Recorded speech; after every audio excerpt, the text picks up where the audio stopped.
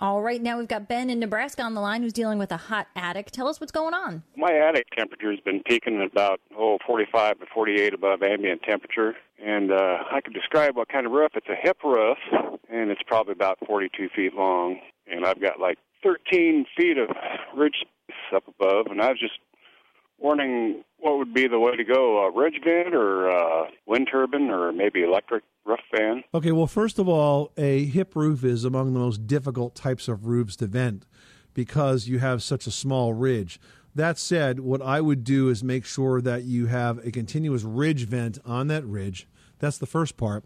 The second part is you need to make sure you have continuous soffit vents all around the overhang at the edge of the roof, because the air theoretically will enter the soffit, go up under the roof sheathing, and exit at the ridge. Does that make sense? Well, it was a place built in '76, and it had vinyl soffing put over it and darn few vents.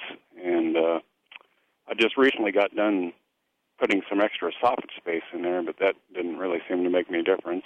Well, are the soffits fully vented right now, Ben? No.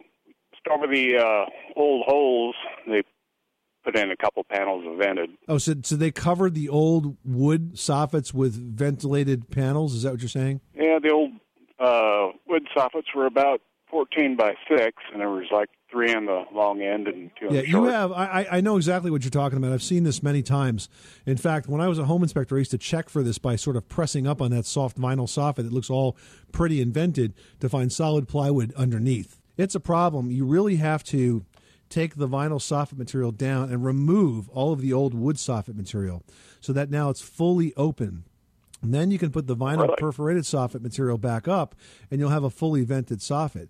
You can't just put vented vinyl on top of wood soffit that has even vents sort of cut into it because you're just not getting enough airflow in. With a hip roof, the best place to get airflow is at those soffits. And if they're choked off, it's never going to be cool up there. So I would start by opening up those soffits and adding a good quality ridge vent. Take a look at the vents that are made by Certainty, the Air Vent Corporation. And I say that because those vents have sort of a baffle design that improves the negative pressure at the ridge, which helps draw more air out of it. I don't like the ridge vents that look kind of like corrugated cardboard. They don't have enough cross ventilation, enough way to get air out. I like to see vents that are big and fully open so that the air can really pull out of that. But I think a good quality ridge vent and soffit vents that are properly open all around is really going to solve this issue for you, Ben, okay? All right. Thank you very much. You're welcome. Good luck with that project. Thanks so much for calling us at 888-MONEY-PIT.